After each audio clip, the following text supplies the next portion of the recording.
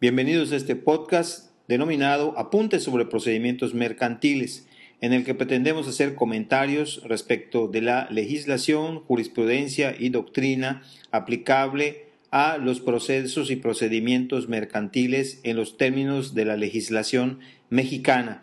Está dirigido principalmente a estudiantes de Derecho de la Universidad Marista de Mérida, Yucatán, en México. Sean todos bienvenidos. En el presente episodio vamos a dar por concluido todo el apartado relacionado con las pruebas en los términos que están regulados en la legislación procesal mercantil mexicana, Código de Comercio en México, que iniciamos con las reglas generales de prueba, continuamos con la prueba confesional, la prueba documental, la prueba pericial, la prueba de reconocimiento o inspección judicial, la prueba testimonial, la prueba de fama pública. Vimos las tachas a los testigos y concluiremos en este episodio con lo referente a la prueba de presunciones y al tema relacionado a la valoración de las pruebas. Mucho se ha discutido, y más recientemente en la doctrina procesal, si las presunciones son en sí un medio probatorio en específico.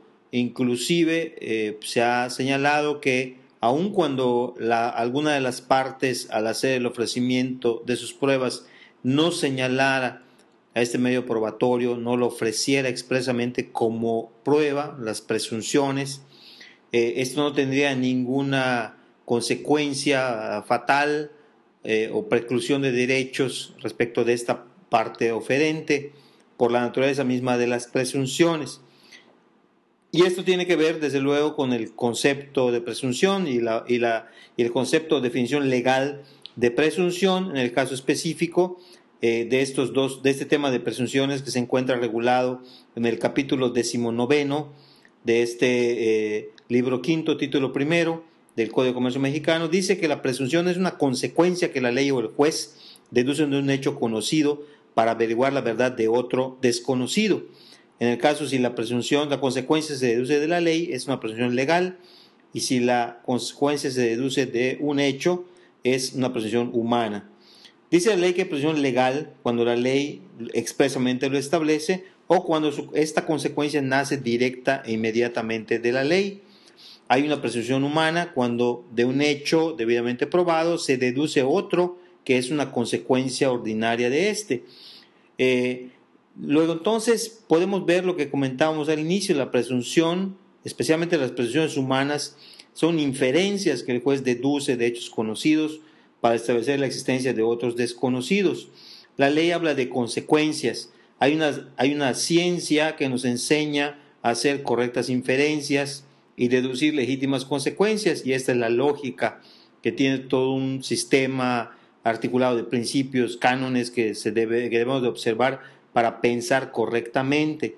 No toda consecuencia es una consecuencia lógica, solo las consecuencias lógicas tienen fuerza demostrativa y constituyen presunciones humanas, y cuando el juzgador hace una inferencia, no necesariamente por ser hecha por el juez tiene valor probatorio, porque el juez también tiene que sujetarse a estos principios lógicos para deducir rectas consecuencias. El que tiene a su favor una presunción legal, dice la ley, solo está obligado a probar el hecho en que se funda esta presunción. Decíamos entonces que las presunciones también pueden ser juris et de jure o juris tantum. La presunción juris et de jure es una presunción que no admite prueba en contrario. La presunción juris tantum, como su nombre lo indica y por su propia naturaleza, sí admite prueba en contrario. Dice la ley que no se admite prueba contra la presunción legal cuando la ley expresamente lo prohíbe o cuando el efecto de la presunción es anular un acto o negar una acción, salvo cuando la ley haya reservado el derecho de probar. Contra todas las demás presunciones legales y contra las presunciones humanas, o sea, las presunciones juris tantum y las presunciones humanas, se admite la prueba, cualquier prueba. Las presunciones no sirven para probar actos que conforme a la ley deban constar en una forma especial, o sea, no puede ser sustitutivo de otro medio probatorio. Las características de las presunciones son que debe ser grave o sea, digna de ser aceptada por personas de buen criterio, debe ser precisa, es decir, que el hecho que se pretende probar sea parte o antecedente o consecuencia de aquel que se quiere demostrar. Cuando fueran varias las presunciones con las que se quiere demostrar un hecho, además esas presunciones deben ser concordantes, o sea, no deben ser contradictorias, modificarse ni destruirse, porque entonces se anulan. Estas presunciones deben estar de tal manera enlazadas entre sí y con el hecho que se pretende probar que no puedan dejar de considerarse como antecedentes o consecuencias. Si fueren varios los hechos en que se funda una presunción, además de que ésta sea grave y que sea precisa, debe haber tal enlace que, aunque pueda producir indicios que no sean exactamente iguales, deben de tender a probar el hecho de que se trata, que no puede dejarse causa o efecto de estos. Esto es lo que señala la ley en relación a la prueba de presunciones legales, presunciones humanas, que son las que contemplan, presunciones juris tantum, que admiten prueba en contrario, presunciones juris et de jure, presunción legal que hace prueba plena y no admite prueba en contrario, y las presunciones humanas. Capítulo 19. Y para finalizar, el capítulo 20, que se refiere al valor de las pruebas, donde la ley establece una serie de reglas que debe de ajustarse el juzgador para hacer la valoración de las pruebas. Esta valoración especialmente se hace, desde luego, en la sentencia.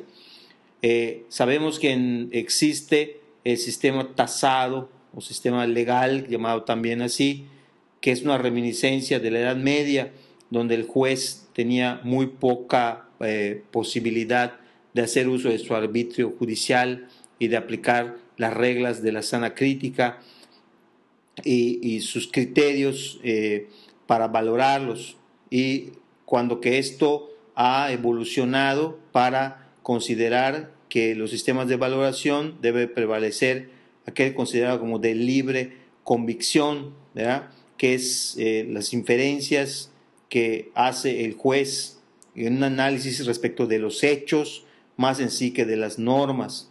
Estas máximas de experiencia, principios lógicos en la valoración que toma el juez en consideración del mundo que lo rodea a través de procesos intelectuales sensibles, la sana crítica, que es aplicación de la lógica y la correcta apreciación de ciertas experiencias que toda persona tiene en la vida. Esto especialmente se da en ciertos tipos de pruebas. Las reglas que establece el Código de Comercio en este capítulo 20 dice, en materia de confesión, por ejemplo, que la confesión judicial hace prueba plena en su aspecto formal cuando se hace por alguien que tenga capacidad legal, cuando se hace con pleno consentimiento y sin ninguna coacción, cuando se refiere a hechos propios relativos al negocio y cuando se hace cumpliendo las formalidades que establece la ley. Si esta confesión hace prueba plena y afecta toda la demanda, dice que si es juicio ordinario, él cesa el juicio y si lo pide el actor se procede inmediatamente en vía ejecutiva. Esta sería una especie de allanamiento a la demanda, la confesión judicial que afecta a todo el juicio, donde hay un reconocimiento de los puntos esenciales o todos los puntos de la litis. Se puede, si se está en un juicio ordinario, proceder directamente a la vía ejecutiva. En el caso de la declaración de confeso, el declarado confeso, dice la ley, puede rendir prueba en contrario para que se considere previamente probados los hechos sobre los que versen posiciones que judicialmente han sido dadas por absueltas en sentido afirmativo. Se requiere también esta misma capacidad del absolvente, que los hechos sean propios, concernientes al pleito, que la decisión sea hecha legalmente. La confesión extrajudicial, dice la ley, hace prueba plena si el juez incompetente era reputado competente por las partes en el acto de la confesión, que podría ser el caso de una competencia por inhibitoria, donde ya el juicio estuviera siendo seguido, ya hubiera llegado a la fase probatoria, se hubiese llegado a la confesional y posteriormente se le solicitara o se le dirigiera oficio inhibitorio al juez que esté conociendo, porque en otros supuestos sería sumamente difícil, habida cuenta que, como ya vimos anteriormente, las cuestiones competenciales se tienen que plantear al contestar la demanda y obviamente no se podría estar haber recibido una prueba confesional en una cuestión de competencia por declinatoria especialmente, y solo sería más viable hacerlo por vía de una inhibitoria en un juicio que ya se estuviera ventilando y ya hubiera llegado a la fase probatoria. En cuanto a los documentos que la ley, decíamos, cataloga como instrumentos públicos, dice que hace prueba plena, aunque se presenten sin citación del colitigante, salvo el derecho para redarguirlos de falsos y pedir su cotejo con libros y protocolos. En caso de inconformidad con el archivo protocolo, la validez de los instrumentos solamente se afecta en el punto donde exista esa inconformidad. Los instrumentos públicos, independientemente de que puedan ser considerados válidos, no perjudican las excepciones que se aleguen para destruir la acción que se funde en ellos. Las actuaciones judiciales, como instrumento público, hace prueba plena. Los libros de los comerciantes se van a considerar con valor probatorio los asientos que ahí se presenten, y hay que reconocer todos los asientos, independientemente que beneficien o perjudiquen a la parte oferente de la prueba o el contrario. Cuando los libros de comerciantes, uno de ellos se ha llevado con todas las formalidades y otro no, si son de dos comerciantes, prevalecerán los que cumplan los requisitos respecto de aquellos defectuosos que adolezcan de algún defecto o algún requisito. Si un comerciante no presenta sus libros o manifiesta no tenerlos, hará fe en contra de él los de su contrario que estuvieran llevados con todas las formalidades legales, a no ser que demuestre que la carencia de libros deriva de fuerza mayor, caso fortuito. Si los libros de los comerciantes estuvieran en contienda, tuvieran todos los requisitos, fueran contradictorios, el juez va a valorarlos según su propio criterio, o sea, haciendo uso de su arbitrio. Los documentos privados, recordemos que había una identidad absoluta entre el artículo 1241 y 1296 de este mismo Código de Comercio en relación a los documentos privados y la correspondencia que se presente en juicio, que no sean objetados, que se tendrían valor probatorio pleno y se admiten expresamente, y se puede pedir el reconocimiento, para lo cual había que mostrar todo el documento y no solo la firma, y además tiene que ser original. Los documentos simples que se comprueban con testigos tienen el valor que merezcan, pues, ese propio testimonio. El documento que presenta un litigante prueba plenamente en su contra, dice la ley, aunque no lo reconozca. Esto es muy importante porque cualquier documento que se presente puede probar en contra de quien lo presentó, aunque el contrario no reconozca o no se percate de esta prueba plena en contra de la parte contraria.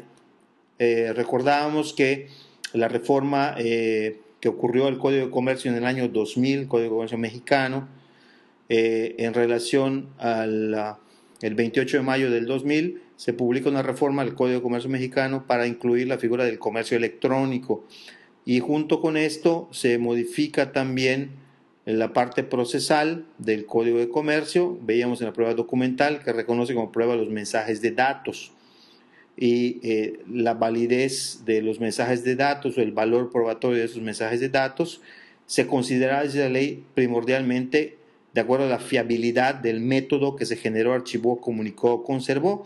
Esta es una prueba que va a ir adquiriendo mayor presencia en los tribunales y que va a requerir estar acompañada necesariamente de una prueba pericial informática.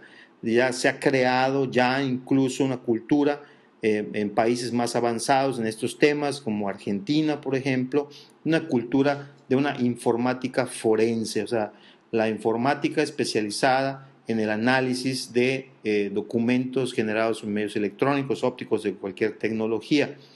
En el caso mexicano, los mensajes de datos se equiparan a una prueba documental y los mensajes de datos se consideran como parte de la correspondencia de los comerciantes. Esto fue objeto de la reforma del año 2000 que acabamos de comentar. En cuanto a otro medio probatorio como el reconocimiento de inspección judicial, dice la ley que hace prueba plena cuando se practica respecto de objetos que no requieran conocimientos especiales o científicos. Decíamos que era una libre apreciación directa y sensorial por parte del juez con sus sentidos. En materia de avalúos, los avalúos de esa ley hacen prueba plena. Y en cuanto a los demás juicios periciales, dice la ley que serán calificados por el juez de acuerdo a las circunstancias del caso. Hay una amplia capacidad de valoración de la prueba pericial por parte del juez. En cuanto a los testigos, dice la ley que el testimonio tiene que ser valorado por el juez, primero señalando que las formalidades que se deben cubrir tienen que ser cuando menos 2 testigos, que sean mayores de toda excepción, que sean uniformes tanto en la esencia como en la parte accidental y esencial y sustancial de los hechos sobre los que depongan, que declaren de ciencia cierta, o sea, aquí no caben testigos de oídas, que den razón fundada de su dicho.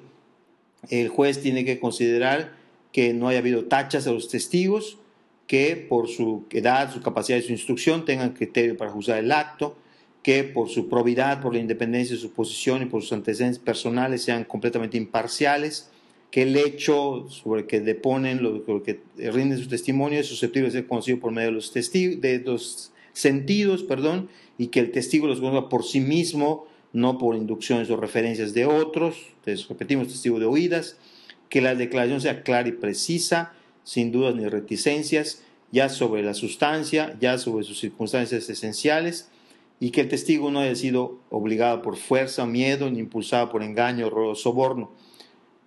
Un solo testigo hace prueba plena solamente cuando ambas partes, siendo mayores de edad, convienen en pasar por su dicho. Las presunciones legales, las presunciones juris y de jure, hacen prueba plena.